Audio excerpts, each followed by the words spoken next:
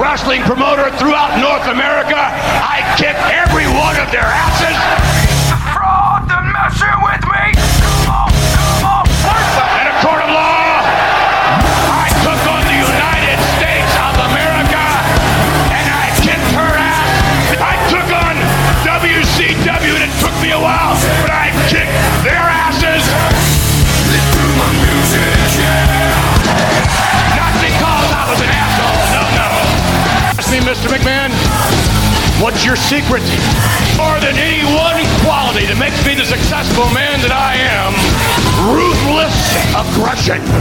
So I want to know here tonight, as you stand here on my ring, which one of you has that quality?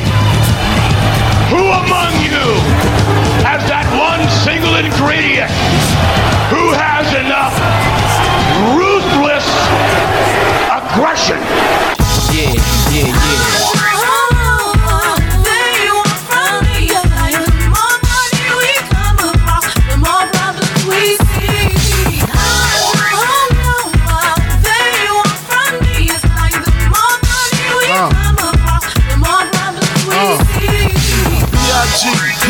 PPA, no info for the DEA, federal agents mad. North-South Connection, welcome back to the Ruthlessly Aggressive Podcast, episode 82. I was trying to think of what's the opposite of Eve. I can't remember. What is the opposite of, like, the day after something? Anyway, it's going to be the night after and the week after Bad Blood, 2003, which I covered with Keith. Quite a mediocre-ish pay-per-view, to be quite honest, but well known for the song as we discussed. But anyway, we kick off another month of spectacular TV here in the year of 2003. Very professional here. You just heard him snicker. I'm a mistake. It is going to be joining me is. I had to make sure I brought in someone that I don't podcast with often, keep things fresh, so I brought in Logan. How you doing, Logan? I'm doing great. Post Bad Blood is, I think, what you were probably trying to go for. So, glad to be here again. So, thank you for having me. Anytime. My brain's a little fried, but I do enjoy this because we do a lot of pods together, but typically we are not, it's not this intimate, I have to say. We usually have a whole gang with us. So a bunch of gaggle of other fuckheads with us as well. So yeah, I'm just kidding. Yes, entire stable of bumblefucks, along with us, our bumblefuckery.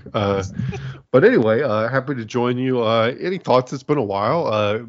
My computer tells me it's been like 6 months since you've done the show. I don't know if that's true, but it's been a while. We'll talk about it because So something you mentioned is still happening since the last time you're on. Somehow a feud is still going on. We'll get to it in a minute.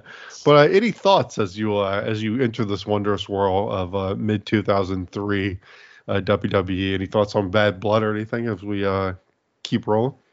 Yeah, Bad Blood, not the best show in the world. Had a few bright spots, I would say, but just overall not the best show. Main event. Nash just isn't who he was at one point. I don't think he was ever a great in-ring guy, but I think he had some tools at some point that would have made him an entertaining person to have at the top of the card. But I think those days have just passed him. Just since the last time, it definitely hasn't been 6 months. But I think Skype just doesn't understand how time works for some reason. Right. But I feel like, it kind of fits what the narrative is. Raw's not very good during this period, and SmackDown is pretty good for the most part. It's definitely the better show, definitely the better in-ring show. But I feel like so far it's kind of stuck to that at this point. So not a bad time, but not great either. Right, and of course we're going to be going into this cycle will lead us into Vengeance. Which is going to be the first SmackDown-centric pay-per-view. We just covered the first Raw exclusive pay-per-view. So it'll be interesting as we're about to go into Raw. This is pretty much Raw is building the SummerSlam. I mean, for their time. I mean, it's still a ways away, but that'll be their next big show. So we saw kind of how SmackDown handled it with, trying to put maybe some bigger matches on TV. We'll see if Raw tries to do the same.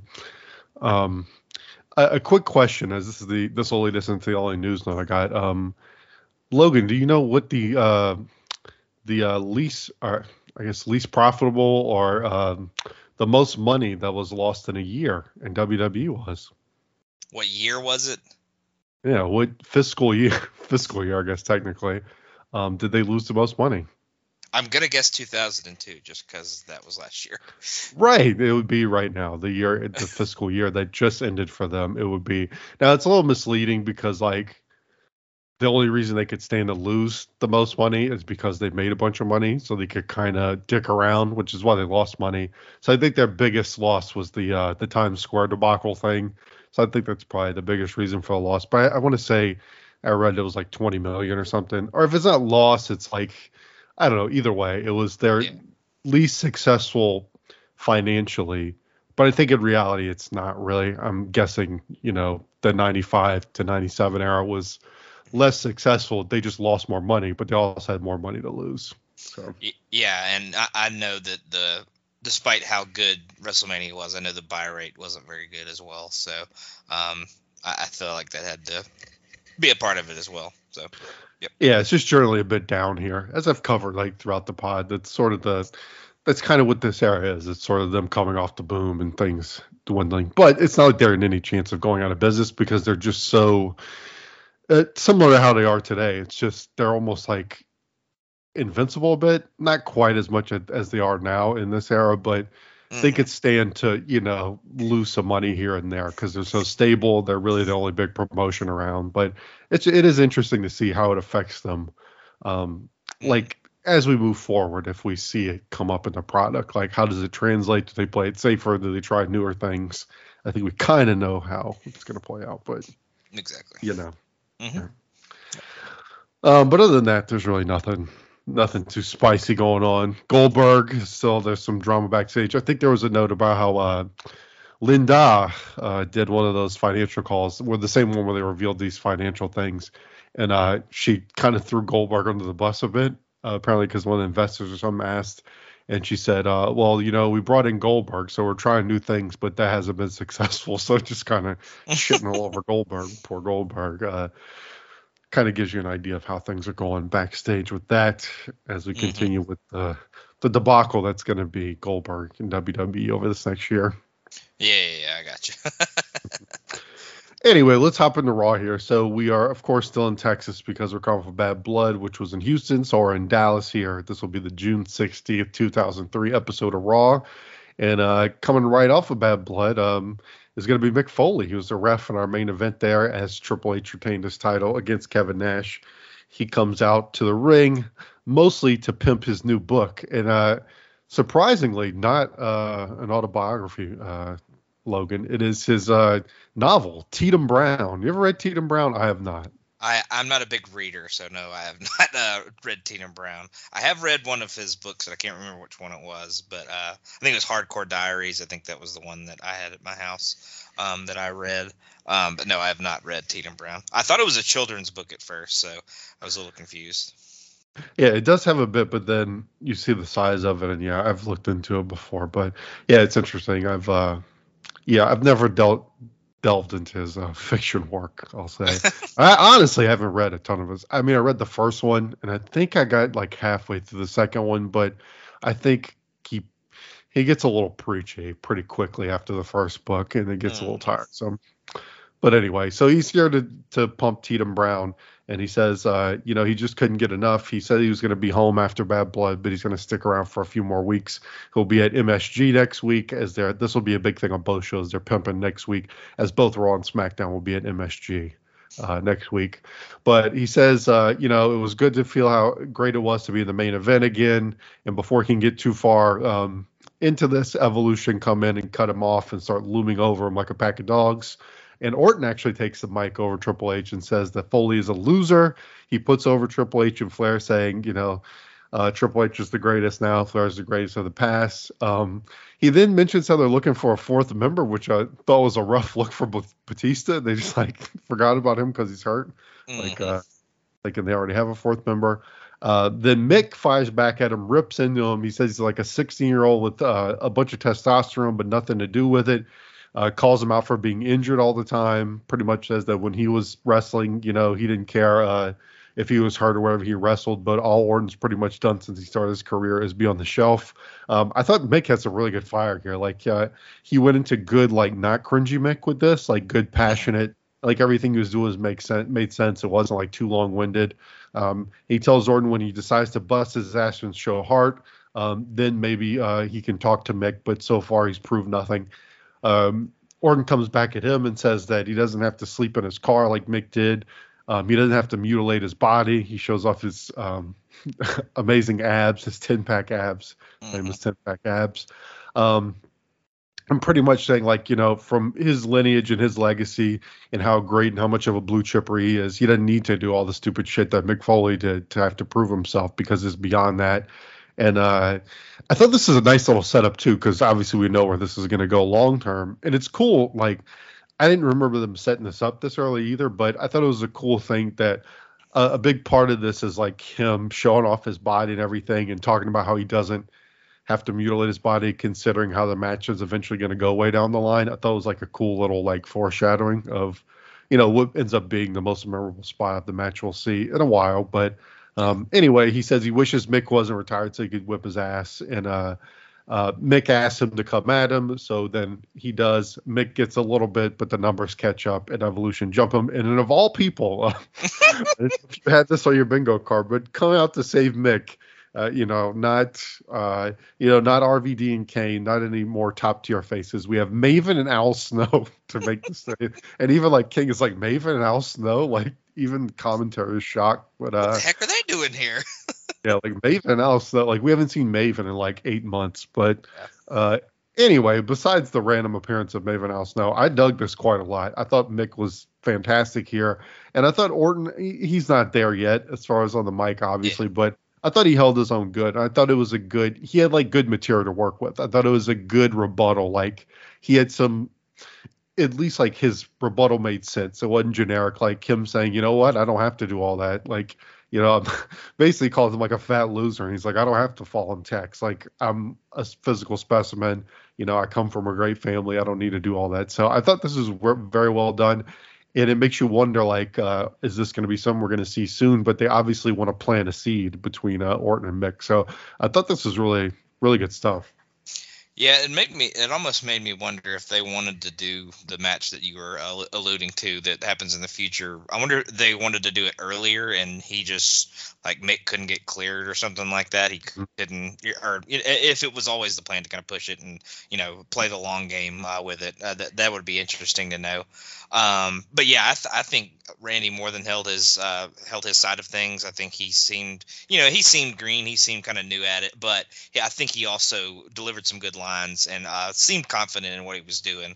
But yeah, Mick showed a ton of fire. I thought he was really good at this. He showed, he got in Orton's face, yelled at him, said, "You didn't go through the things that I went through." And then obviously Randy was really good at coming back at him and saying, "I don't have to go through the things you went through because I'm from a famous family and I, look like I look." So I thought it was very, very well done, kind of like you said. And yeah, Maven and Al Snow coming out when King insults the fact that he didn't even know that y'all were around anymore as an indictment that can only end badly for you.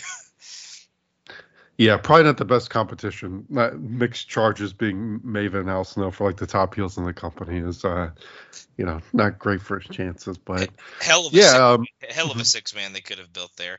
And by the way, right. Evolution's theme is not quite the Lemmy version that we would eventually get, and it might have given me cancer AIDS when they came out. I'm not gonna lie. Yeah, it's funny to hear all these because it kind of has the same, it's got the same general vibe of the song. I think it's the same melody. Same thing with the Evolution song, and then also Batista's. When Batista was here, he has it, but it's not the full Butt Rock Saliva version yet. Yeah. So yeah, it is interesting. It's not fully formed yet. We'll get there, but I wonder if Mick just needed to get in shape, probably too. I'm thinking he probably came back for Bad Blood and he was kind of into it, and he told him like, "Hey, I enjoy doing that. I wouldn't mind coming back and doing a few things," and then they started seeing what they could put together, like what ideas they had. Yeah, like maybe he said, let me get in shape and me and Randy can work a program, but we can kind of build or plant that seed, kind of like you said. And I think something happens next week between them, so we'll get to that when we get to it. And it's a good choice. I mean, Mick is known for doing this, like taking people who are, like The Rock and Triple H, who are obviously like talented and kind of have more of that blue chipper look to him, but he kind of has that rep of like making these guys look tough or that they're like legit. Like he kind of did that with Triple H and The Rock, so it makes sense. Like Randy's got the pedigree, but maybe Mick could show that he's like, a badass, that sort of thing, as he's known to do. Mm-hmm. All right, we had the Eric Bischoff backstage. He chews out Maya Moolah over what happened at Bad Blood, and in retaliation for having to eat May's pie at the pay-per-view, he is going to force May to wrestle tonight, but he does not reveal who the opponent is. So presumably this is someone that's going to maim this poor old lady. So we set that up for later. The TNA lines are being crossed here as we get a Gail Kim hype package here. It's like a very 2003 looking like VR video package deal for Gail Kim, but it's the first. Right, exactly. Great value matrix. Yeah, definitely. Maybe Lawnmower Man.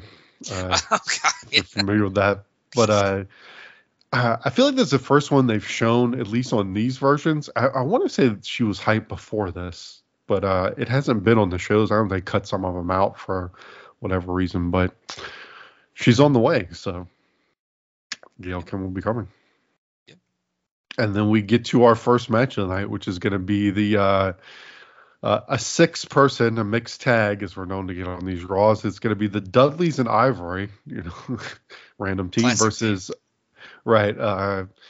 Teddy Long's little stable he's got cooking here of Rodney Mack, Chris Nowinski, and Jazz. So this match, standard Raw tag, you get lots of quick tags, everyone getting in for a few seconds. Dudleys are kind of like in full control. They let Ivory hit the was up on Rodney Mack to kind of pop the crowd. Nowinski ends up beating the 3D and then recycling the same finish we've seen for like a month now. Ivory steals this is the third time she's beaten Jazz with the same exact finish. So like, we get it, guys. I mean, we know what you're trying to get. It just feels like at this point you don't know what else to do and you're just killing time by doing the same thing.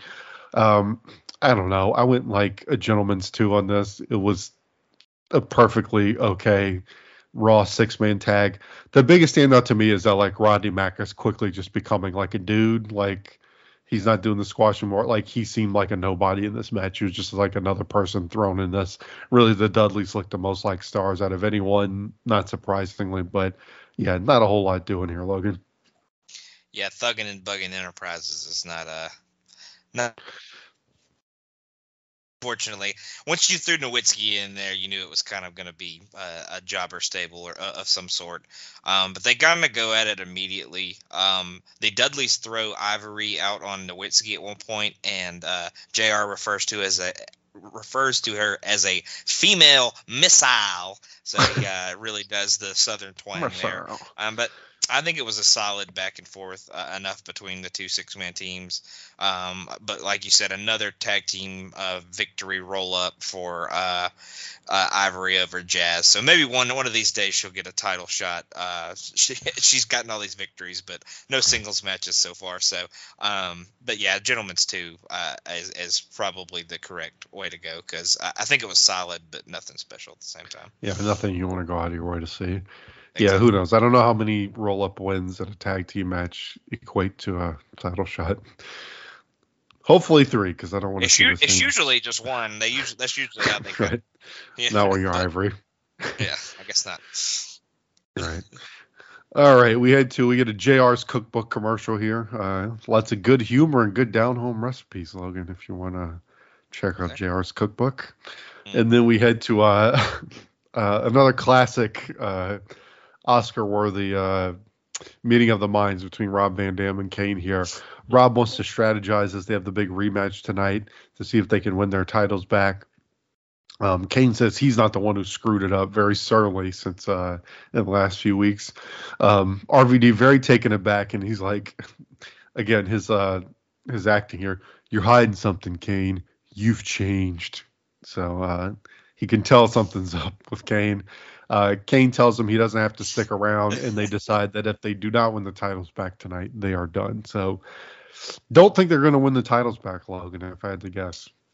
Yep, and they both fail to say La Resistance's name correctly. I think RVD just calls it, oh yeah, La Resistance, and then Kane tries to throw the accent on it, but he has a little too much Southern in him as well and can't quite say it correctly. But yeah, not some great acting here from these two guys. Yeah, RVD with the "You've changed, man, and it's not just the mask that you're hiding behind or whatever." So, my God, yeah.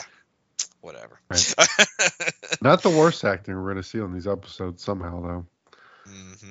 Yep. You're hiding something, Kane. I knew it. All right, so we'll see how that shakes out. All right, we go to Maven. He's, again, another meeting of the minds. We have Maven talking to Mick and Al, and he reveals that tonight tells you what Maven is. Like, they will stick Stone Cold. They will find any excuse to get Stone Cold on screen. He could be talking to literally anyone. And we hear that Maven spoke to Stone Cold and set up a match with Randy Orton, so they didn't show it. So that tells you what they think of Maven. He can't even get like a Stone Cold like backstage 10-second segment asking for a match. But Mick then says that he and Al have his back, and so big return of Maven here against Randy Orton. Mm-hmm. Yeah, and if you wanted to know why he wasn't getting pushed like Orton is, just right there for you. Yes, we'll see in the match later too. He's not super impressive. All right, did we get to? Okay, speaking of not this here. Okay, so Lance Storm is facing off against rookie Garrison Cade here. So before the match could even really get going, Stone Cold comes out. He's on the ramp. He starts just berating Lance Storm about being boring, like pretty much just saying Lance Storm is boring as fuck. He has a pillow with him. He's basically giving a running commentary as they just kind of like go through the motions, doing like, lockups and shit. He just screamed, boring. He then goes on to have a full-on nap and then pretends to have a nightmare, and his nightmare is about watching a Lance Storm match. And so as he's doing all this, they're not even paying attention to the match, but Storm gets so upset that he gets rolled up by Garrison Cade. So I don't know, Logan, I didn't even rate this. It was obviously not really a match. It was just, to get this whole Austin calling him boring thing, which, Austin was entertaining with this because it was just so over the top, like him go boring and like snoring and everything. But at the same time, like, I have no idea what they're trying to accomplish with this. Like, it's almost like heelish by Stone Cold. Like, I don't know. Yeah. It's like the second time he's just randomly like started riding someone's ass. He's like a coach or something. It's very odd. Yeah, he's burying poor Storm here, but he's like, "Come on, do something, son, entertain me." And he just says boring the whole time. I didn't rate it or anything either because it's really not even a match. It's more of just, like you said, Stone Cold kind of commenting over it and talking about how boring and how much Lance Storm puts everybody to sleep. So, Not the best look for Stone Cold for sure here, because Lance Storm is actually probably a really good, or is definitely a good in-ring guy. He might not have the most exciting style, but he's definitely a good worker. So weird for sure. Yeah, I just don't get why you'd want to come out and just bury. It's not like the roster is loaded right now. Like, they can use everybody they can get. So I don't know why you would. And like, the crowd is so into Stone Cold, they're going to go with whatever he says. So I don't know what you have to gain. Like, I don't see the end game with this, which maybe they don't really give a fuck. I was going to say, if I remember where it goes correctly, it isn't worth it. So, yeah. There we go. Mm-hmm. All right, we keep moving forward here. So we're going to get kind of a mishmash of the matches of Bad Blood. We're going to get a tag match between Christian and Jericho versus Goldberg and Booker. Booker obviously failed to win the tag team championship. Not the tag team, Intercontinental Championship. Jericho lost to Goldberg. So they jumped Booker early. So Goldberg has to run down with no entrance, which again just shows them another instance of them being weird with Goldberg. Like, why would you not want Goldberg to have his entrance? Like, it's like half the mystique of Goldberg is him doing the Goldberg entrance. So they booked the match in a way to ensure he can't have his entrance, which is it just feels like they're fucking with him. I don't know. But neither of the heels want to get in with Goldberg. So, it ends up with Christian. Goldberg dominates him. Christian takes over when Booker T gets in with his normal kind of cheap heel offense. They isolate Booker, which I thought this was a pretty good like face and peril sequence for Booker. Like I thought he was selling pretty well. I liked his hope spots. Like I liked the reversal into a roll up I thought was pretty neat. Goldberg of course gets the hot tag, and I liked that gorilla press slam he did like into the power slam. It was sort of like a like he dropped him from the press slam and then like power slam him. So that was cool. He misses the spear though. Jericho hits the lion salt, but then Goldberg's right back at him and wrecks him with a spear. Christian tries to steal with the belt, but Booker T hits him with it and takes the win there. So the faces get this. So really good action. I thought everyone was hitting their spots. Never really slowed down too much, and I thought it was a good use of Goldberg. Like he came in at the beginning, wreck shop, let Booker T come in and sell, and then he hits the hot tag. Like good booking of Goldberg in a longer tag match. Like kind of let the more technically sound guys do the bulk of the work here. So I kind of enjoyed this. I thought it was a good little tag, and I went 3 stars on it. Yeah, I went 2.5. I thought the Booker portions were very good as well, and Jericho and Christian are good workers. Goldberg looked really impressive in his spots that he was in. I kind of agree with you with the whole entrance thing. I feel like you're taking away one of the cool parts of him. I think that's one of the things that got him over because how cool his entrance was and stuff like that. And I do think, he misses the spear, so but I think he's showing a little too much weakness at this point to they're trying to make him just a regular guy, and I don't love that. I feel like he should be a wrecking machine until he has somebody that can stand up against him, or maybe we'll see where he goes. But him showing that kind of weakness, I don't think was probably necessary at this point in his evolution here. But yeah, I really enjoyed the match. Booker did a lot of good work. He played very well underneath, like you said, and Jericho and Christian were impressive like they always are. So 2.5. Yeah, that's a good point. Like maybe you just have Booker sell from the very beginning and let the crowd get hyped up, and then they're like waiting for the Goldberg tag, and then when he gets the hot tag, the crowd explodes and he clean.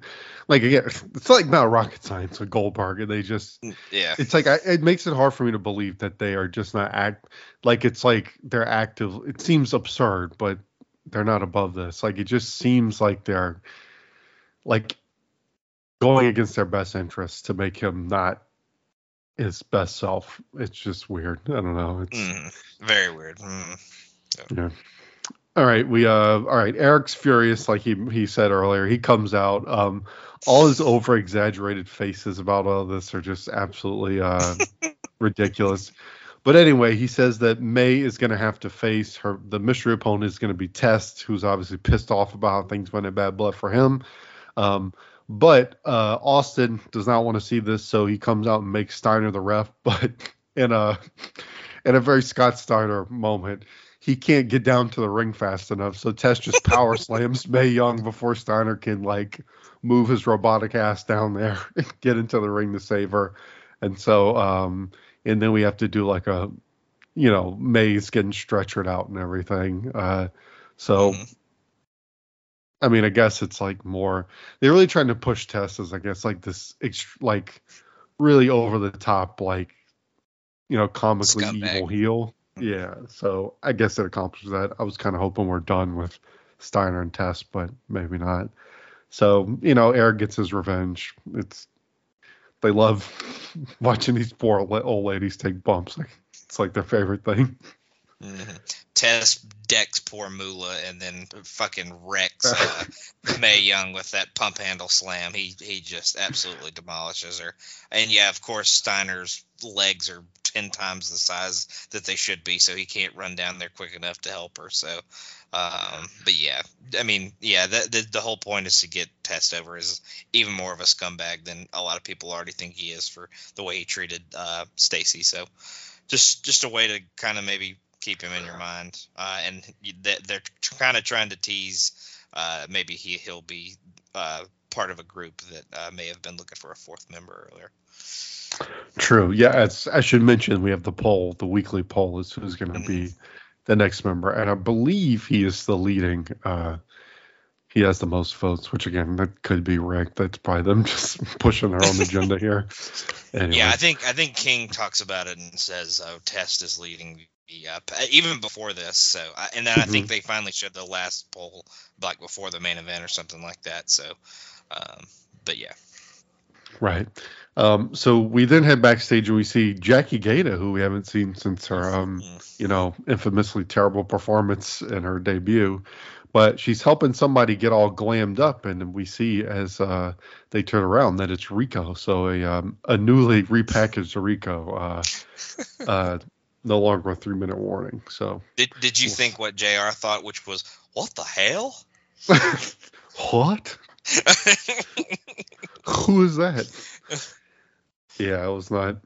I kind of didn't know who to expect, and I was like, okay, it's just Rico. I was hoping it was at least somebody new, but it was just Rico. Mm-hmm. Yep, just Rico.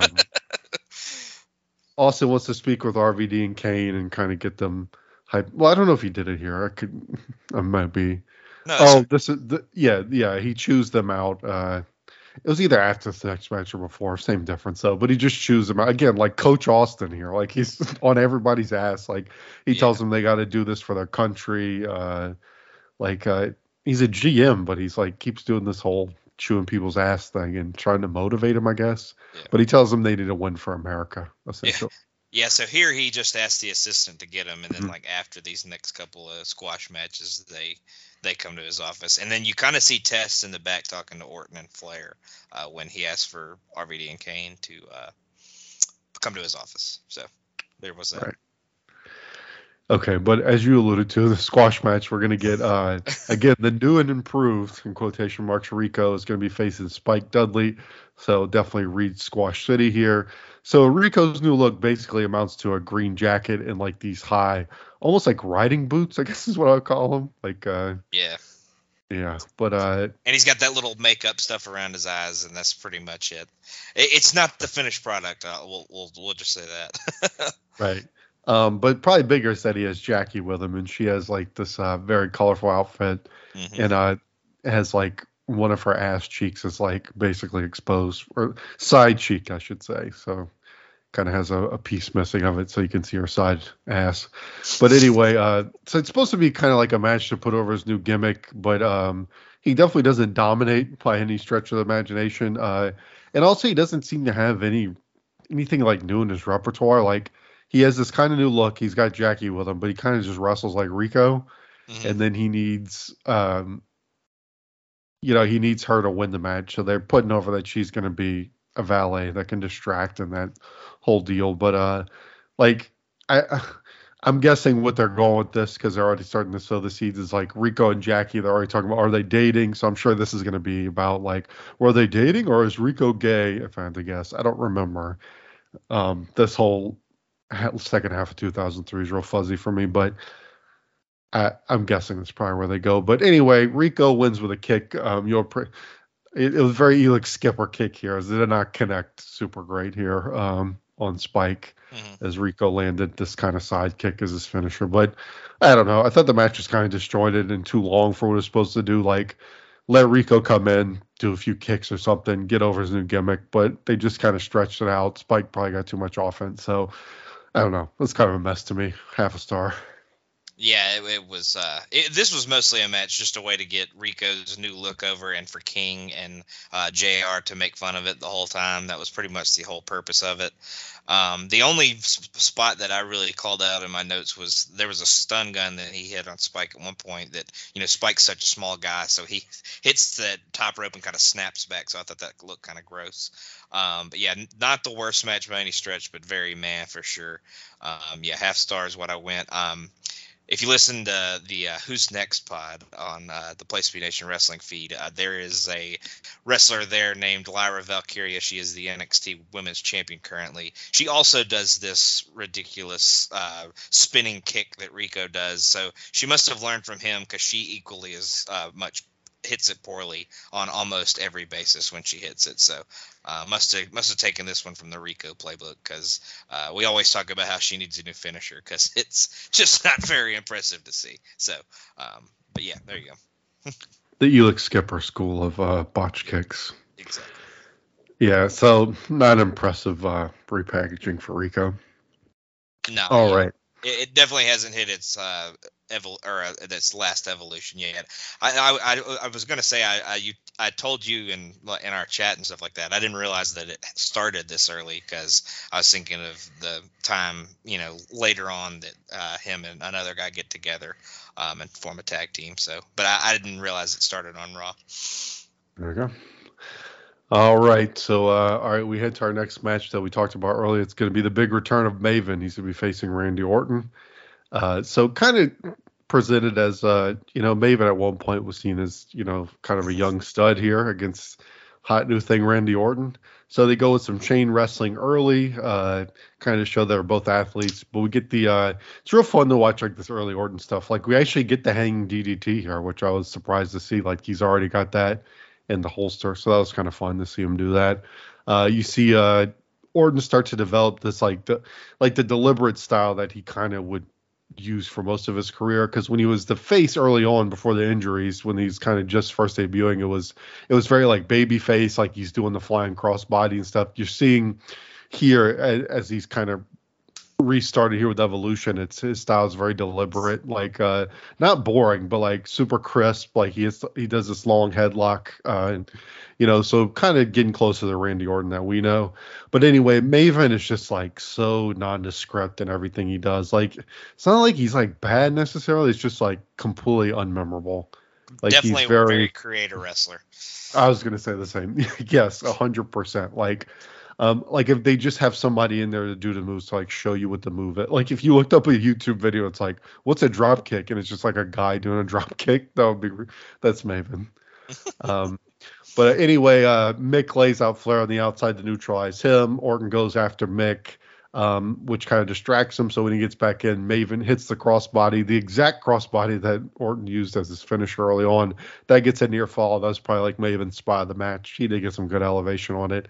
Randy reverses the suplex and then hits the not named yet RKO, which, it's always interesting when you get these like iconic finishers when they aren't established and like the announcers aren't like, they're not selling it like it's a kill shot yet. So they're like, oh, what was that? And he like wins with, and they're like, oh, damn, look, he just won with that. So they're pretty low key on it. So that was kind of novel to see. But he wins it with the RKO. Foley chases off the heels. And so kind of ends it. But a good showing for Orton, right? Like throw him in there with Maven, give him a little bit more than just like a 3-minute match or something. Lets him show his stuff. He's got the kind of gets things established with Mick and lets him, again, just like establish Orton, like what's his style going to be, continue to sort of push that the RKO is going to be his finisher. So I went 2 on it. So like not the greatest match you're ever going to see, but I thought for what it was trying to accomplish, I think it did its job. Yeah, I went 2 1/4. My first note is this is a match between 2 future world champions, right? Because you would think at this point Maven was still kind of, I don't think he's quite as much of a hotshot prospect as he might have been like a year before, but I think he was still a guy that they thought could be a future, star for them. But Orton definitely seems to already kind of have that reputation.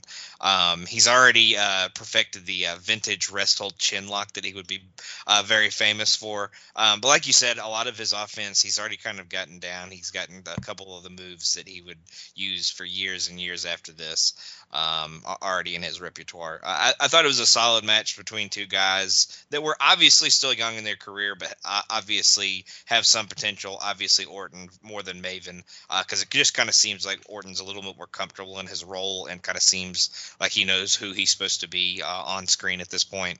But yeah, like you said, that also seems to be building towards Orton and Foley in the future. So that was really the crux of it all, because in the backstage segment earlier with Maven and Foley said he was going to bring him to the ring because he knew Flair was going to be in Orton's corner. So, yes, not a bad match, but Orton definitely seemed way more crisp and ready for prime time than Maven did. Yeah, prime time, baby. But and they could use them too. They could definitely use like a mid to upper card heel, like after Triple H. I think. Exactly. Could definitely be useful. So, Yep. All right. So, Test is the fan's choice for the 4th member of Evolution. Again, not Batista. We just forgot he existed. And we get. I think they kind of act like the first grouping of them like didn't exist, and now they've brought Randy back in, and like Batista wasn't ever in that. I don't know. It just seems like they kind of act like that first version like didn't happen. Yeah, they'd be so annoyed how many false starts they had to do with that with Evolution, with them getting hurt. We get a Vengeance promo, just standard, kind of like letting us know that Vengeance is going to be our next pay-per-view, and then we go to the big tag team title match to see if RVD and Kane can get their redemption. So they're going to be facing La Resistance, as RVD said earlier. King actually has a good line here. He's like, he talks about they have a new movie called Finding Nemo, and the turtle reminds him of RVD, which is pretty spot on. Yeah, very true. Very true. So Kane comes in early. He kind of wipes him out. Rob goes for his dive, as he normally does, outside the ring. But after we go to a commercial break, and not really sure what happened, but the French have taken over with I forget. I'm going to need like some kind of device to remember these guys, Sylvain Grenier and Rene Dupree. But one of them's in there, and they have a really bad looking bow and arrow. Looks absolutely like no pressure is being applied at all. We get a very long chin lock, and La Resistance, look, now I'm saying it, La Resistance are just boring as fuck. Like, they do nothing interesting. Their strikes are bad. They do horrible, boring rest holds, just completely unimpressive. Like, they are like the opposite of blue chippers. Like, it makes me wonder what they saw in these guys that wanted to give them this big of a spot. Like, if you're going to do, I guess, I don't know, but I guess because they're French or something, but they're terrible. The challengers start to rally. Kane holds up Rene Dupree, and Rob hits the kick from the top, so that's always a cool spot. But they double Kane. Rob takes over. But another horrible spot. Like, they go for, like, RVD's supposed to, like, have reversed their flapjack into, like, a double DDT, but, like, neither one of them sell it. So it's, like, real. Like, it's supposed to be this, like, pivotal spot in the match, like, of RVD changing the momentum. And like a big spot, and the crowd's supposed to pop, but they completely whiff, so the crowd's completely confused. Just terrible. Kane snaps, and then so Kane just goes psychotic and gets a chair and starts laying into them and gets DQ'd, hits the ref, and so there goes their shot. So Kane looks like, I mean, they're trying to play off that he's like he mentally broke or something, but he ends up kind of just looking dumb. Man, the more I talk about this, I went 2.5, but I kind of want to drop it just because La Resistance sucks so bad. Like, I'm gonna go 2 on it. I went 2.5, but I'm dropping. They're so bad. That DDT thing was just a complete botch, just awful. Yeah, I was just say, I don't know why they rushed them to the main roster so quickly, because Dupree's only like 19 at this point, so it's not like he's like been in developmental for forever and is like a super old guy or anything like that. So he could have used a little bit more, time. And he's no Nick Wayne prodigy or anything. Oh yeah, exactly. Exactly. And the only way to really tell them apart is Dupree is brunette and Grenier is kind of more blondish. But I mean, you can tell their faces apart pretty easily. But if they're in the ring, that's probably the only way you can tell them apart. But like you said, Kane kind of gets an initial surge, but La Resistance pretty much dominates at least the opening portions of the match, which probably wasn't the best for this match to be entertaining. Kane comes in and dominates. He gets poked in the eye, and it seemed like from that point, La Resistance just kept doing stuff to him to kind of piss him off, because at one point they throw RVD into him on the outside as well, and I think that's what kind of makes him snap for the last time. And like you said, he grabs a chair, and he beats the absolute mess out of La Resistance. The first chair shot he hits on Dupree is just nasty. He hits it over the top rope and just kind of cracks him on the head. That was a pretty brutal spot. But yeah, 2 is probably the highest I would go on the match too, because like you said, La Resistance just isn't very good, and Kane and RVD can only do so much. And with the DQ, it was only going to be so good.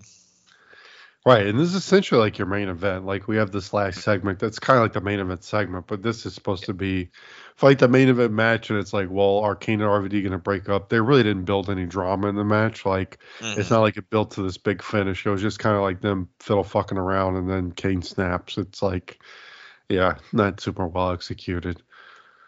But exactly. All right, so to close this out, Kane's like continuing his destruction, and out comes Evolution. And Triple H says that he wants Kane to join them, so it kind of gives them like the Darth Vader speech, like saying that they can dominate the company. Austin comes out and blows up Triple H's spot, and instead, to get Kane to reconsider, he offers Kane a title shot next week. But Eric is going to give his say, so he comes out and says that Kane can have the title shot, but if he loses, he has to unmask at Madison Square Garden.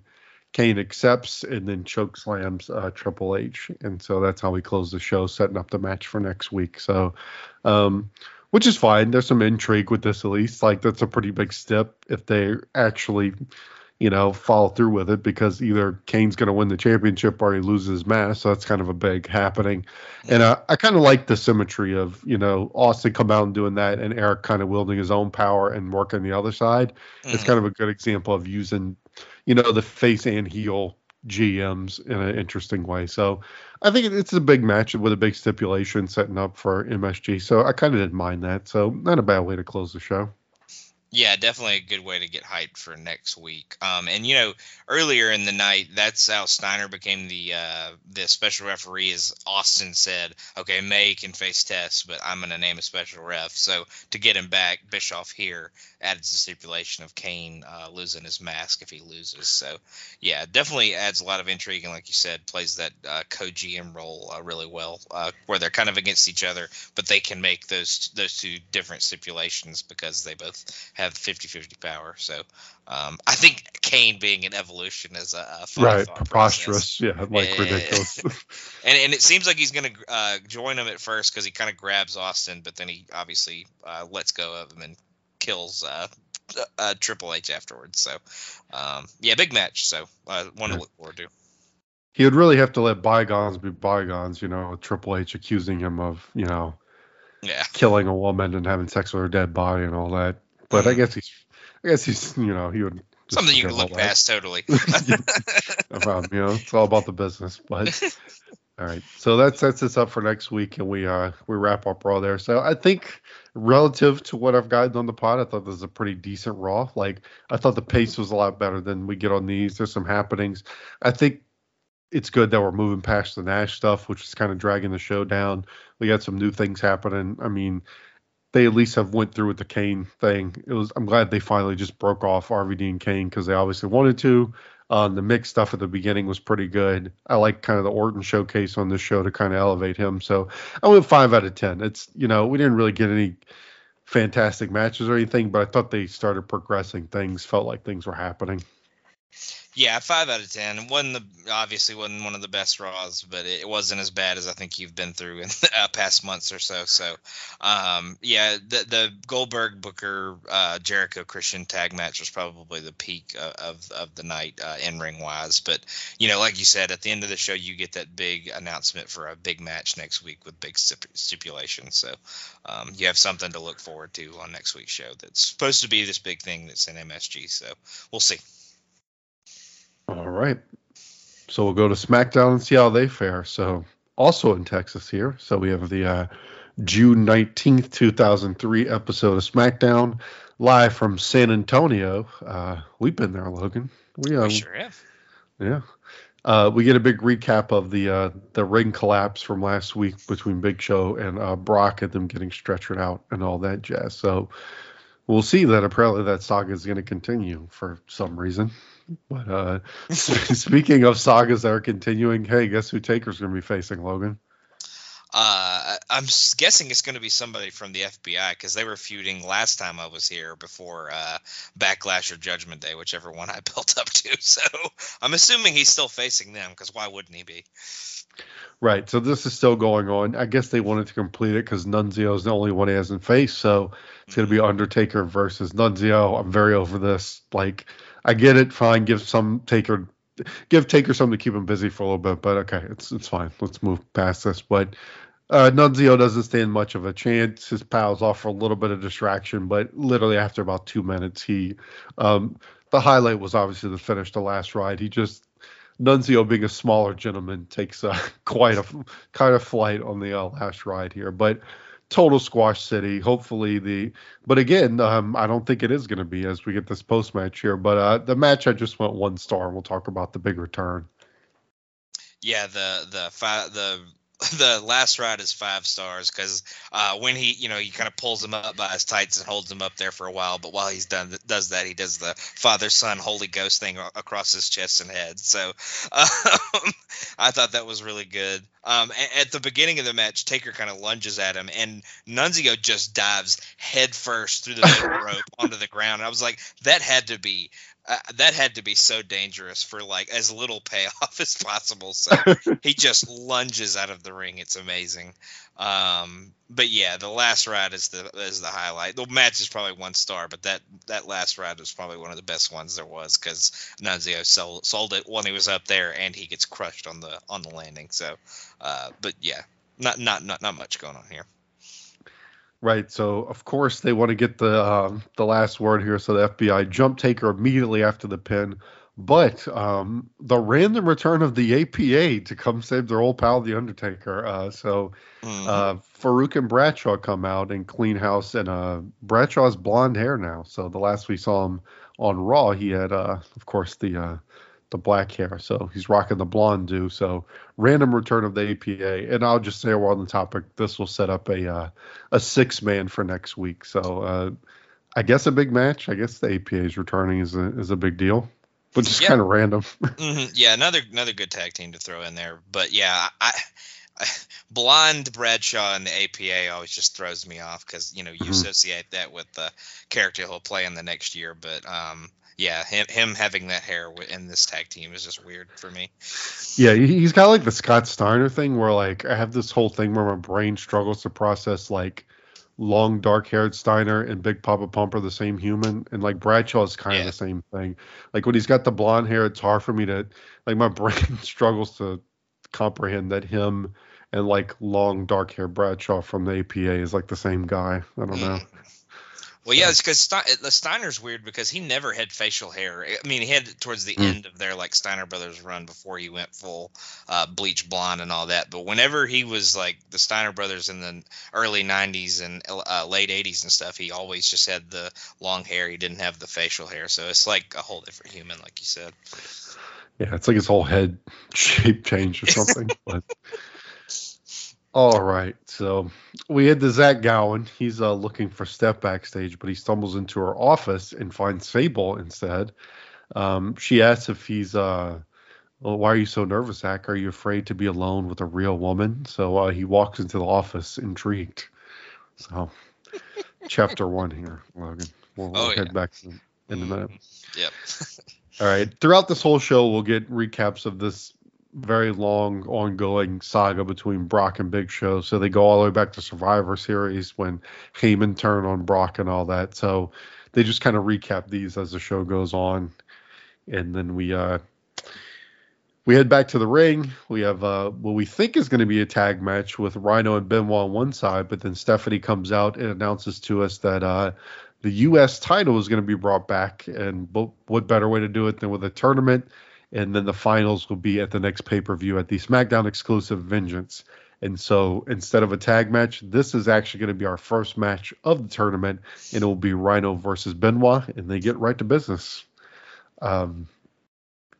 So we head into this. Taz is not impressed with basketball because we get like a Spurs chant for whatever. I guess they just won the title recently, so they get a Spurs chant, and Cole points out, and Taz is just like, who cares about a basketball? I'm worried about these guys in the ring. Just what does he say? Like these guys bounce around a round ball or some shit like that. Something like that. Yeah, he's on one for sure.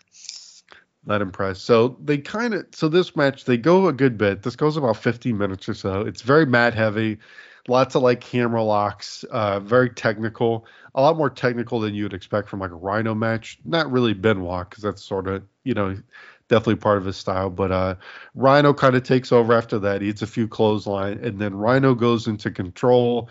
He's cutting off Benoit with everything. And then we go into like the middle portions, like the longest sequence of like chin lock, a neck vice, real weird, like Rhino being like very traditionally heelish, which is odd for him. It's not really something you expect from like putting Benoit in a headlock and like jawing at the crowd. Does not, even if Rhino's a heel, it doesn't seem like that really fits his whole character. So it just seems very out of place. Benoit finally starts to give this some life after the endless chin lock, but he goes for the swan dive. That doesn't make it. He hits there's a double DDT, so they both go down again.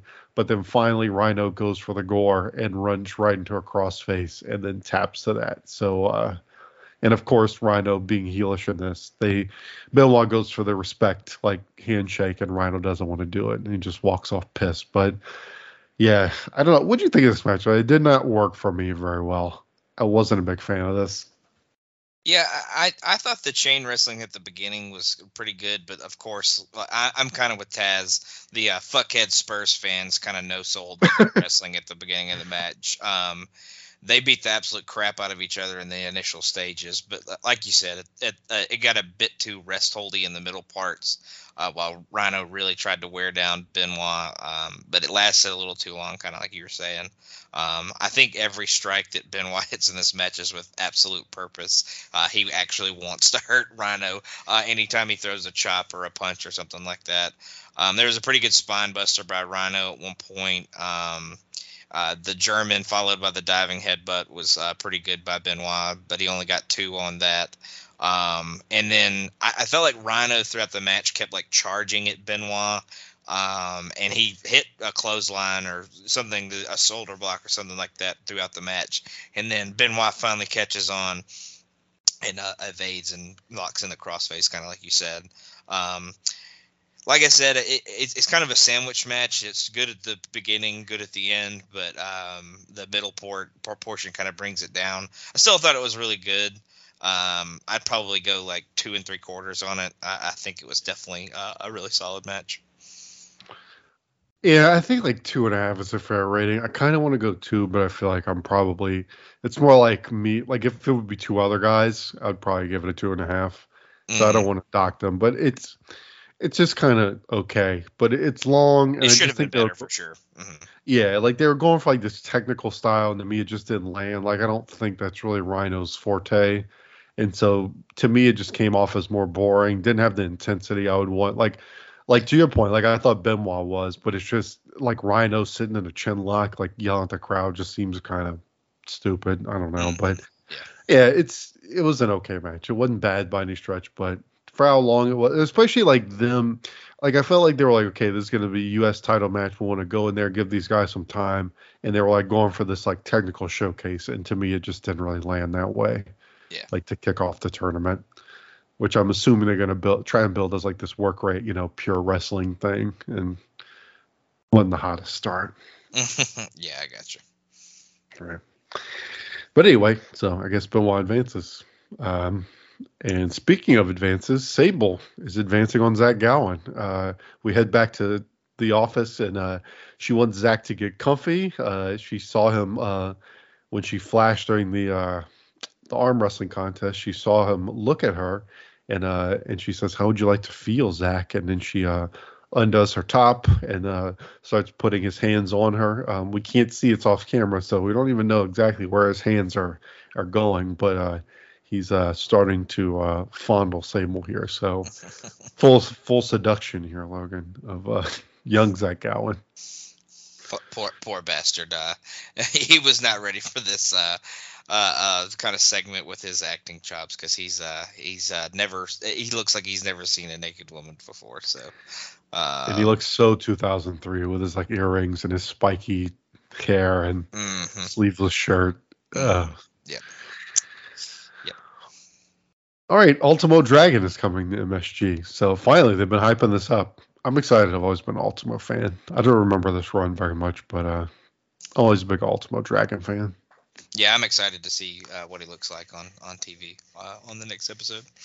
One of my faves on the Nintendo 64 games, Ultimo Dragon. Mm-hmm. Yep. All right. Another WCW stalwart here is it's going to be Rey Mysterio. Canyon makes his random appearance, which he seems to do which is like, because it's like one of these things where you want to be like, oh, well, maybe they're in his neck of the woods, but like in, San Antonio, I mean, obviously Canyon more as a Jersey guy, so I don't know. Anyway, but so I thought So this is just them throwing somebody for Ray to go in there with. And Kane's obviously a super talented guy, but I love Kanyon selling Ray stuff. He makes everything look great. Like the snap on everything looks really awesome. Like when Ray's hitting his, acrobatic maneuvers, like I thought the impact looked really good on all that.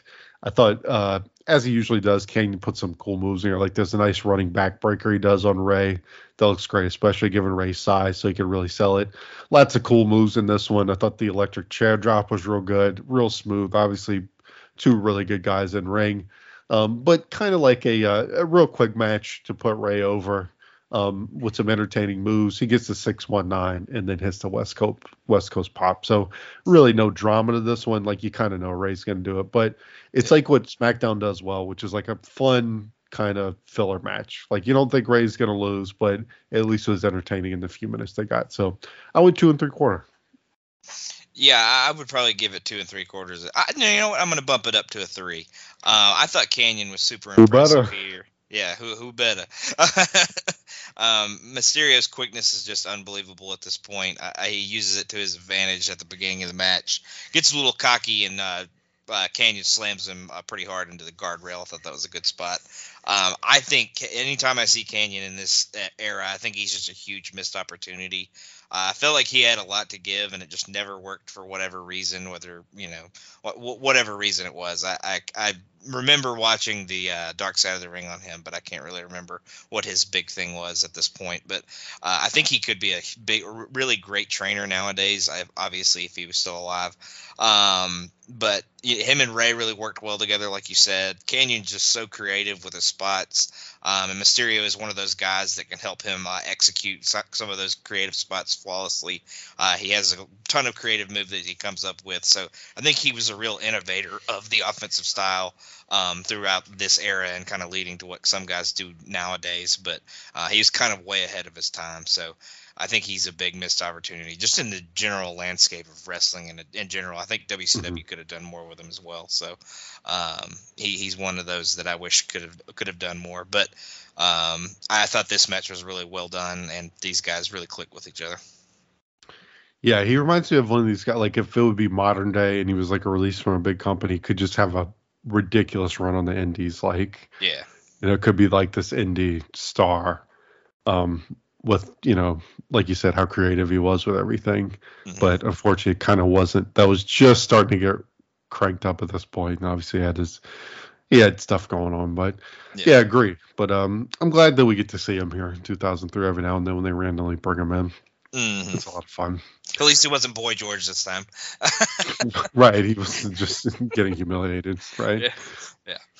All right, we get more Big Show and Lesnar history kind of running through their feud, and then we head to the former Team Angle here. So they're newly broken up, so now they are really no longer Team Angle. They have this new like fanfare kind of horn music because they can't use Angle's music anymore, and they no longer have, so R.I.P. Logan, the amazing Team Angle tracksuits. No more. They are now going to be. They are in the maroon and silver, which is explained to us on commentary that it's a mix of their respective college colors. I forget which one. I think the maroon is Seton Hall, and then I forget what the silver was. No, the maroon is Minnesota, and Seton Hall. Oh, okay, yeah, okay. Yeah. There you go. All right, so but it can't beat nothing can beat the Team Angle, the tracksuits. Oh, definitely not. It's like one of a kind. Yep. All right, they tell us that they won't apologize to Kurt, and then Haas challenges them to a match next week at MSG. Kurt quickly comes out and goes after them, says that next week is for wimps. They're saying next week because they have no balls, and he wants to go now. And they go right into the match. So instead of waiting for next week, it's going to be Kurt Angle versus Charlie Haas here in a singles match. Of course, Shelton is on the outside.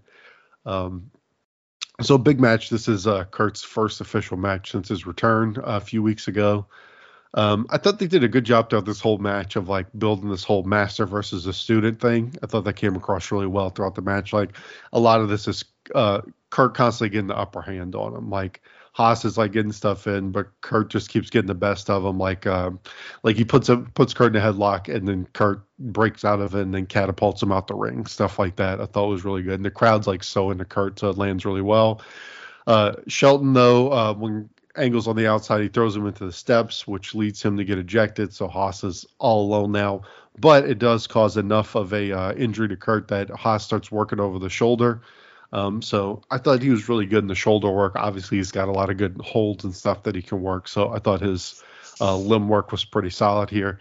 Really good back and forth with Kurt coming back at him, hitting the leg sweep. And just like Angle always does, like everything he does just has such impact. Like it's the most impactful Russian leg sweep you're ever going to see. Like he just slams the shit out of him. And even I liked how he did the Angle does, like it's almost like the Shawn Michaels flying forearm, but like the Kurt version where he just sticks him right in the face with it. Just really awesome. Good stuff. But Haas avoids the ankle lock, but even though he's able to get out of that, he runs right into an angle slam, and the master takes the student down. Shelton immediately pounces, and then of course, like Angle's new BFF Brock comes in to make the save, but really good, like athletic style that you expect from these two guys. Good return for Kurt. He looked excellent.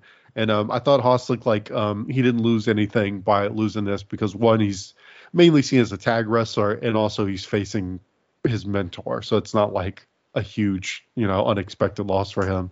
So, and then it kind of continues the little breakup angle they have going on. So I went 3 1/4. I thought this was great, and Angle was fantastic as always.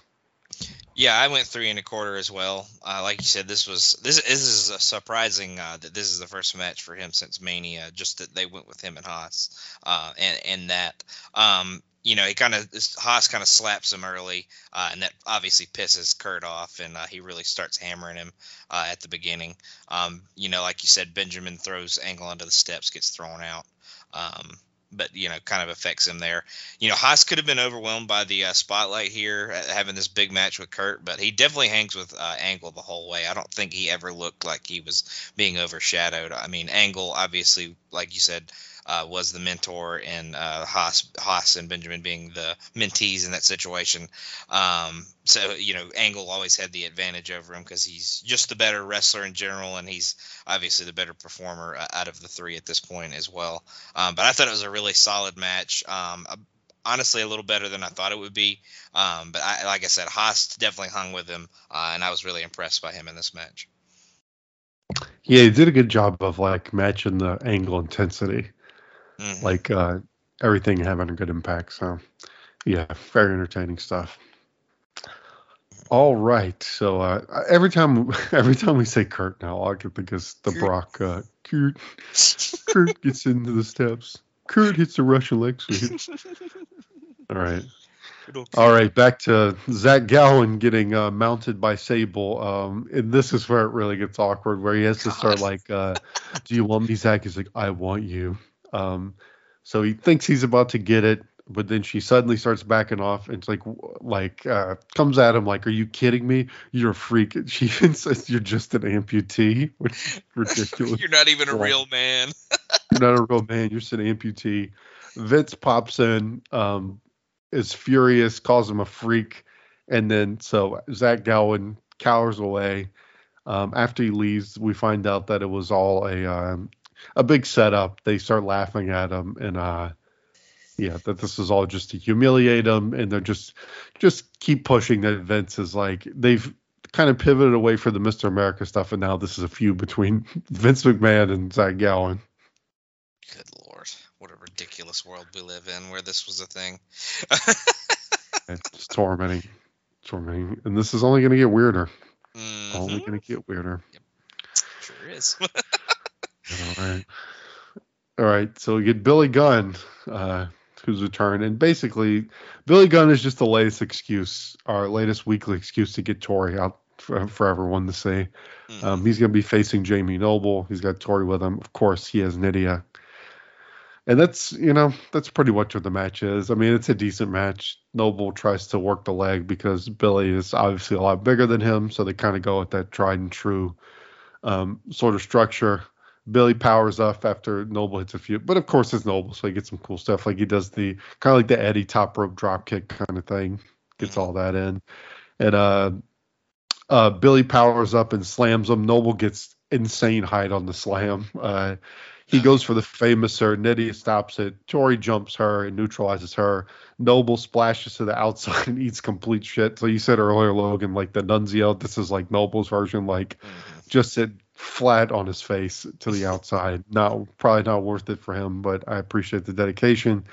And after that, he takes the famous sir and loses. So I went 2 on it. Just if nothing else, for the good bumps by Noble. I mean, he's such a pro. Just puts us all into it, even if it's just pretty much a squash match. Yeah, Noble looked really good here. Like you said, worked the leg super smart as the smaller guy to kind of bring down the big tree, like JR used to say when taking the tree trunks away from the big guy. But that tilt-a-whirl slam gun hit was really awesome. I thought that was great. He got a ton of height, like you said, and just slammed the shit out of him. I thought it was stupid that Gunn went out and wasted time trying to break up the girl fight. Just like keep fighting the guy in the ring. Like they're not affecting you. You know, she grabbed your foot, but like let Tori take care of her. Don't worry about them fighting. Obviously he's able to move out of the way of the dive that would have taken him out on the outside. But and like you said, Gunn hits the famouser when they get back in the ring. But yeah, 2 stars. Noble looked really good, and some of the moves Gunn hit were pretty good. So. Not bad. All right. We carry on, and now we're going to get random match. Well, not random. This has a build to it. Sean O'Haire versus Eddie Guerrero. Eddie and Tajiri right up in the loudest, like, green. I couldn't even tell what the graphics were. Like, this, like, SUV. I couldn't tell what brand it was. It was extremely bright. Kind of reminded me of the Gravedigger monster truck, whatever graphic they had on there. Same kind of color scheme. But anyway, this stems from last week's Piper's Pit, where Piper tried to humiliate him with the international version. Whenever Sean O'Haire and Piper come out, Piper lays all over the ride to kind of taunt Eddie, like all over the hood, and he's got a bottle of tequila with him. But continue the trend where it's just Sean O'Haire's like kind of second banana, where the spotlight's all on Piper, really. But it's a very quick match, and most of the match was Sean O'Haire putting Eddie in like this waist lock for like a minute straight. So that wasn't super entertaining. Eddie fires up, though. He goes after the knee briefly. He goes for the frog splash, but Piper derails it. Tajiri ends up eating the tequila mist on the outside, which I actually did think was kind of fun. And that whole fracas leads to Eddie being distracted and allows O'Haire to hit the fireman's carry slam thing he does, which I think now they're calling the Prophecy. I think is the name of it. But yeah, I mean, I didn't like this at all. I didn't think it did anybody any favors. I want a star on it. Like, it was like too quick for O'Haire. Like, to me, the goal of this match would be like, let Sean O'Haire go in there and prove like he can hang with Eddie for like 10 minutes or something. Which in a 3-minute match he's not going to be able to do.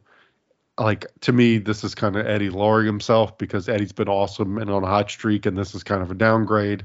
And it's really just all about Piper and his antics. So I just don't really know who gets much of anything out of it. Like, I didn't leave this thing like, oh, wow, Sean O'Haire beat Eddie. Like, it just, like, he was just like an afterthought. Yeah, even from the initial jump of the match, you could tell that Guerrero kind of wanted to fight Piper. It wasn't really about getting back at O'Haire. It was more like getting after Piper for kind of laying on his low rider and, having the Jose Cuervo and all that kind of stuff and all the stuff that had happened the previous week. So, like you said, O'Haire seems like a super second banana here. I do like his finisher. I like the look of it. I think it's kind of a cool move. But that, like you said, this one doesn't get a ton of time, but I thought it was okay at best. 1 star is probably right. Cause it was mostly just for outside stuff, all the outside stuff going on. So, not much of a showcase for either guy. I do think it is a big win just beating Guerrero for O'Haire, but it doesn't really, if it led to something, it would be impressive, but, I don't think it goes much anywhere. Yeah, I just don't get what it's not like the show is loaded or anything, this episode. Like, let him have a showcase match with Eddie. Like, obviously, if he could have he's a talented guy, and, it's hard to have a bad match with Eddie. Just give him a few minutes to kind of showcase himself. But, yeah, it's just about Piper's bullshit. So, All right. Oh my God. Here we go. All right. So we go backstage again to Vince and Sable. It looks like they're about to fuck on the table here, presumably bang, and then and Vince makes a joke. He says, "I've got wood. Oh wait, it's my leg," to make fun of Zach Gowen. But before they can go fully into this, Stephanie comes in and cuts him off. She's very upset and angry. She says Vince used and manipulated her. And then she says this whole thing. He's like, "You don't know about." Wait, hold on. I'm trying to articulate this. She says, "I know when we were at the dinner table with your business associates when I was 17 and you wanted me to do things and I did those things so I wouldn't disappoint you." So basically saying that Vince had Stephanie having sex underage with people to make business deals. She's crying. And then she goes into this whole thing about, "I'm not going to let you do this to Zach Gowen because Zach Gowen is the only thing good that's happened," or something. And that Zach Gowen is going to save her soul. And if you don't like this, you can fire me, Dad. And like this was so bad. Like, I'm not even like a Stephanie hater throughout these, but this was just real. It reminded me of like her acting here reminded me of like the Saved by the Bell when she takes the caffeine or whatever. Like, Oh yeah, it's like, I'm so excited. Like she was like like the crying and screaming felt so forced, and like this whole ridiculous like weird D-level soap opera shit about like Vince making her have sex with the businessman at age 17. It's just, oh my God, this is all just so stupid. Yeah, very, very, very uncomfortable. Yeah, just not good. Nobody gains anything from this. Stephanie shows some fire, but just the subject matter with which they're talking about is just awful and just not good at all. Doesn't make anybody look good. And Dad, the only way I could redeem all this is with Zach Gowen. He's the one pure thing in the world. It's so weird. Like, he's the one good thing I've ever done. Yeah, it's so strange. Like, you just want to fire me, Dad? Like, good God. And then not to mention the whole, like, Vince sleeping with an employee thing is, with Sable as a whole other, can of worms, looking at it with modern eyes. But, yeah, just a real cringy segment. Just real bad, terrible shit. Yeah. All right. And with that, quick episode, we're already at our main event. And hey, surprise, surprise, it's going to be Brock versus Big Show for the 400th time. Which, they at least had the thing last week with the ring. So I guess as we get into this, I just don't get the point of this match, really. Like, besides that we need a main event and we need something for Brock to do. But I think this has a subtitle called, I think it's called the Unfinished Business Match. So obviously they didn't finish what they were doing last week, so this is the Unfinished Business Match. I don't know. This shit seems pretty finished to me, but like we had a stretcher match already. Like we had a stretcher match and then a match after the stretcher match. Like, like to me, it's a blow off match. But anyway, it's kind of like this is run on fumes. Like you know what I mean? Like the thing that happened last week, the crowd popped for the ring. It was really nothing to do with the actual feud. So the match itself, lots of clubbing by Big Show, like Brock's fighting from behind, Big Show with lots of headbutts. I thought Big Show's gut was very bulbous here. It was very bowling ball-esque throughout all this. They say it's because of the ongoing rib injury. Big Show locks in an ab stretch. A lot of both these episodes just had some really egregious, like terrible long rest holds in these matches, like chin locks and long ab stretches for no reason. So Big Show decides he's going to try and repeat the superplex spot from last week, but Brock is able to shove him off the top rope. In the most impressive spot of the match, he hits the release German on Big Show, who gets a little bit of height. I'm not going to say it certainly was no Jamie Noble flying through the air on this one with Big Show, but and then at that moment, Haas and Benjamin run in for the cheap DQ before Brock can get the F5. Angle, returning the favor to his bud, comes in for the save. The numbers catch up to them though between Team Angle and Big Show. So then out comes Mr. America to make the save, which I didn't even know he was still around at this point. But he comes in, gets a shit in, hits a few Hogan moves, but then he gets choke slammed. And then Big Show stands tall and kind of starts spinning all over and screaming to end the show and doing his choke slam motion. But yeah, I mean, it was all right. I went 2 on it. It's just nothing new or interesting. Like, it's like basically the match from last week without the spectacular spot, which is, just kind of like a mediocre match. We've seen every variation of this. It just seems like we need to move past this. But maybe they're setting up a 6-man for next week. I don't know. But yeah, that kind of wraps us up. So what would you think of this final match, Logan?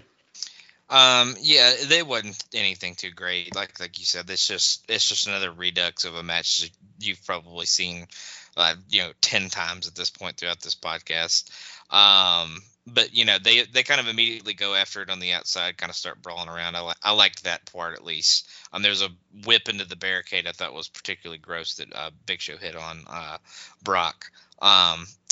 Just the way and the ease with which Brock can lift Big Show is always impressive. Just, anytime you see it, it's just amazing that he can lift such a big guy as easily as he can.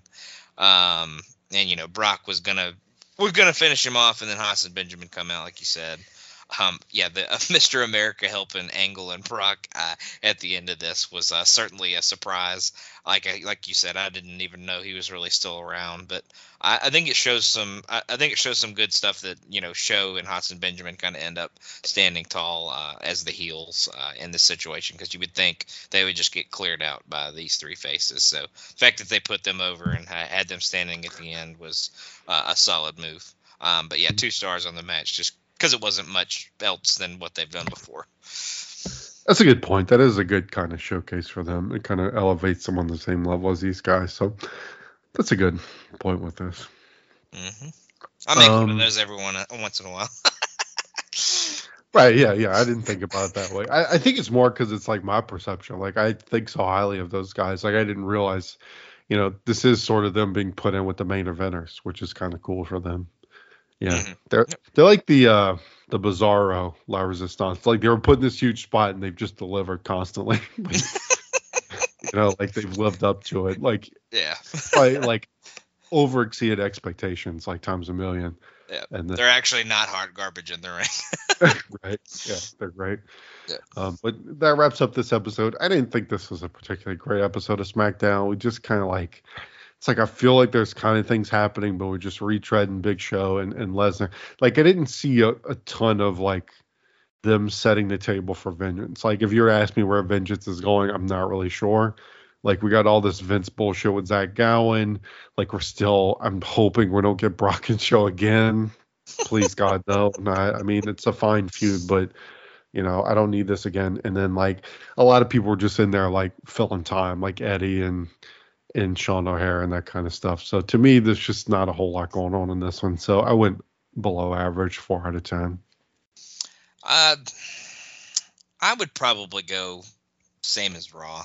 I kind of agree with you in some of those spots. I think the in-ring was definitely better on SmackDown. I think there were a couple a couple of better matches maybe Raw had to offer. But you didn't have that big pull like you had on Raw. With that main event announcement, so that was a big thing in Raw's favor. That they have you excited for something that may happen on the next episode. So I definitely think they were kind of even if you think about the whole package of all of them. Yeah, it's a good point. Definitely, I think, Raw had maybe some more intriguing storyline stuff, and then, the matches are definitely got the Kurt match, the Ray match was fine. So you got that. Yeah. So it makes sense. They were close. Yeah. Best match, if we go to our awards, I am going to go with Kurt and Haas. Yeah, Kurt and Charlie. Kurt and Charlie. Best moment, I'm going to go with the Foley Orton exchange, the open Raw. I'm going to go with the accepting of the challenge with Kane chokeslamming Triple H, because that was an exciting way to end it, and he does the fire at the end, so got the crowd real hyped. So I'll go with that. Gotcha. Best show, I'm going to give it to, we may have a split decision here, but I'm going to lean Raw. It was close, like you said, but I'm going to go Raw. Just seemed to have a bit more juice to it than SmackDown. Yeah, I actually think I'm gonna go Raw. I feel like anytime it's like tied or close, you gotta have to go with Raw because I feel like SmackDown's probably won the majority of these. So I'll actually go with Raw as well because I think it has you, like I said, it has you a little bit more excited for next week because it already has a big match with some big stipulations on the line. Gotcha. LVP La Resistance, for being in such a big spot, they suck ass. Yeah, that seems like a pretty big layup for sure. They were given the main event and they crapped it up like they usually do. So there you go. And my MVP, I thought about Foley because I thought he was great, or maybe Orton, but I think I'm gonna have to go with good old Kurt in his comeback match. Yeah, I kind of want to give it to Canyon just because I'm probably never gonna be able to do that again. But I'll go with Kurt as well because he's definitely best performer in the best match, so I'll go with him. Kane as MVP would be such a 2003 WWE. That makes perfect sense. Mm-hmm. Wait, did you watch Velocity or? Heck, the results you sent me earlier for the dark matches and was Velocity taping. I might have to go back and check it out. Seems like a couple solid matches. Okay, now I gotta look back. What was the one I sent you that was like, goodness gracious? What was it? Hold on. Oh, because the TNA connection, we had Ultimo Dragon versus Michael Shane. Mm-hmm. Yep. Dark match. And then a 4-way between Matt Hardy, Rey Mysterio, Ultimo Dragon, and Jamie Noble, which sounds like, sounds like Banger City there. Oh yeah, absolutely. Yeah, and you have the Bashams are on there too somewhere. So yeah, just a ridiculous new guys and stuff. Gail Kim versus Dawn Marie. Mm-hmm. Orlando Jordan's in there against A-Train. Crazy. Amazing. Any other standouts that you had? We can go top 5 or just whoever we thought stood out. I thought Haas would definitely be one for me. He impressed me in that. Mm-hmm. And I'd go Canyon for this just because, you're never going to be able to give him an award like this. But I thought he really did well in that. And you could give it to Ray as well. I think he was a good part of that match as well. Orton, too. Like I said, Orton was close for me for, it's a big showing for him. Like his kind of first real featured spot and like a big promo and like, kind of showcasing him in a match I thought was pretty good. I guess Kane, for what they're asking him to do, he's delivering in that. Not many people on SmackDown, definitely not Stephanie or Zach Gowen. Nunzio there for the cell. Oh, yes, Nunzio for sacrificing his physical well-being multiple times. Sounds about right. But anyway, that wraps us up for another wondrous week in 2003 WWE TV. Logan, besides doing this, we do countless podcasts. Mainly, I just do podcasts with you. That's kind of my thing. Yeah, we are on quite a few shows together, so anywhere you can find me, you could probably find Jake. But Highway to the Impact Zone, we've got that one. Me and you are on every episode. We have our gaggle of misfits that we were talking about earlier on there with us. On some episodes we have Matt, on some episodes we have Ben and Lewis. Sean pops in here and there. He has a quote unquote pay-per-view only contract, he says. So Legends contract. Yeah, he may show up on No Surrender, he may not. We'll see when that comes around. But that should be coming out in the next month or so. So YouTube Roulette we're also on with Matt and Schiff. Sean also sometimes shows up on that one. Noticing a trend here. Yeah, you're noticing a trend here.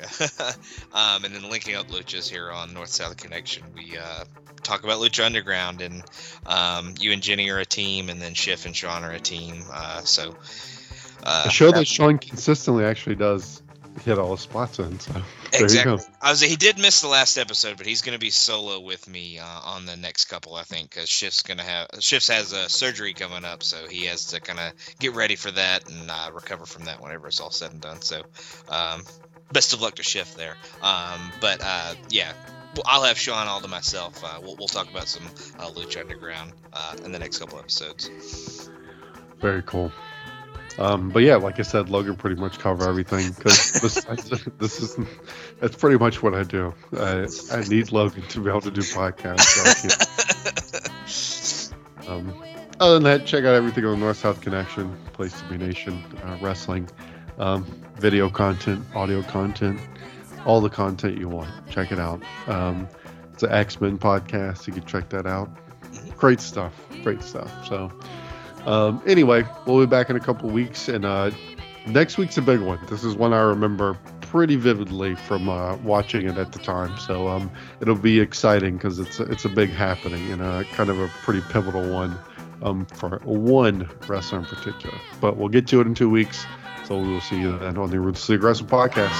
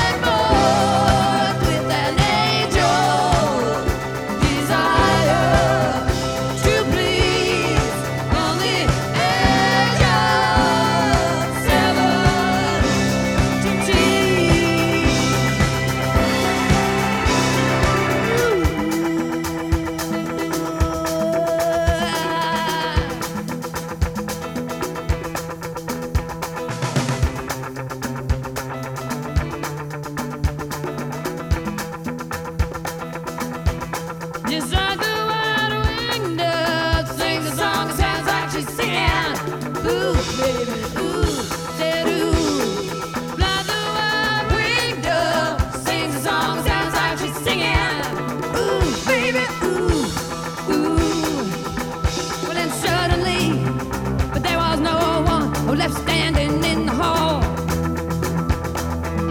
Carried a flood of tears there. No one really ever heard fall at all.